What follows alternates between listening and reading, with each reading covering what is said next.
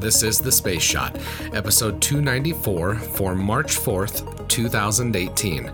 Pioneer 4, Apollo 9, and STS-62. I'm John Molnix. We're just under 1 week away from a massive milestone for the podcast, episode 300. I would love if you could share this podcast with your friends and family. I've got some awesome original content coming up, and I would love to share it with even more people. I have something special in mind for the people that share the Space Shot on Facebook, Instagram, Twitter, even old-fashioned email between now and Saturday, March 10th. If you submit a question for the podcast, you'll also be able to get this new special little item, so be sure to share away, tag your friends in a post, email them, whatever you have to do. This perk blows the stickers out of the water with the cool factor, so don't delay. Now, some space history.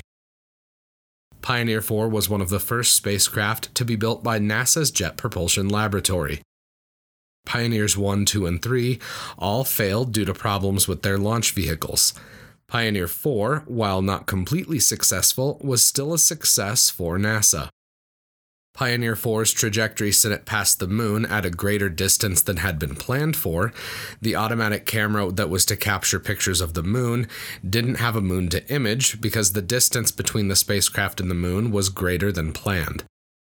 It wasn't all for naught, though. Quote, Pioneer 4 did provide extensive and valuable data on radiation and the tracking of space objects.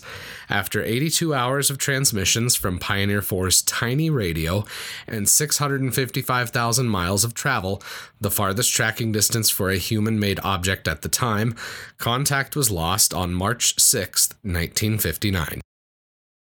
As I had mentioned yesterday, Apollo 9 launched a decade after Pioneer 4. I want to contrast the physical difference between the spacecraft involved in these two missions. Pioneer 4 weighed 13.5 pounds, compared to the Apollo 9 Command Service Module Gumdrop and Lunar Module Spider, clocking in at over 91,000 pounds together. That is an astonishing increase in the payload that could be sent into orbit, and that was just over a decade-long period. Once in orbit, the crew of Apollo 9 got to work on preparing the Command Service Module and Lunar Module for rendezvous and docking. Proving this capability was essential for any flight to the moon. McDivitt, Scott, and Schweikert were also the first humans to be on board an Apollo Command Service Module, docked with a lunar module when it fired its Service Propulsion System engine in a series of tests that measured the lunar module's ability to, quote, withstand thrust, acceleration, and vibration.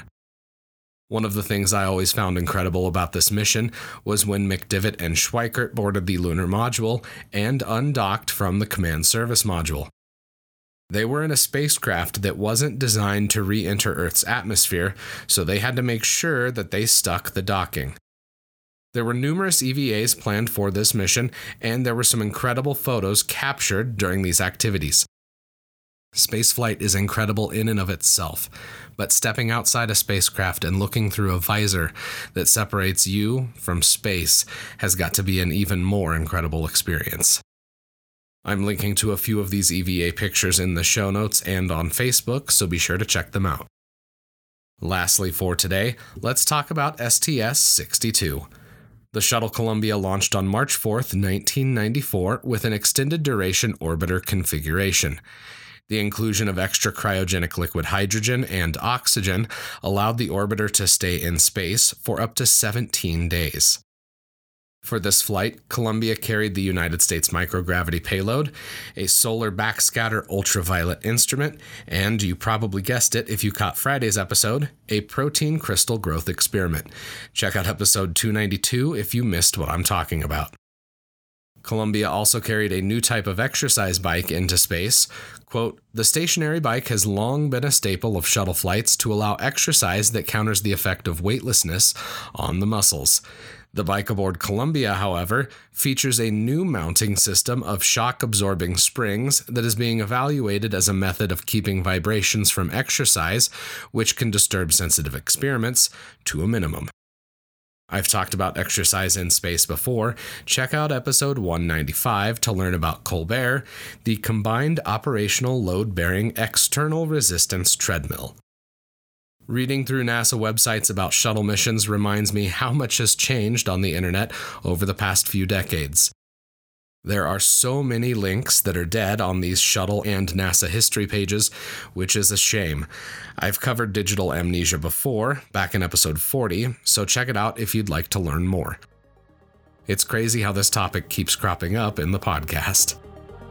I'd be incredibly grateful if you could share the podcast with your friends, tag one of them, and let them know about your favorite episode.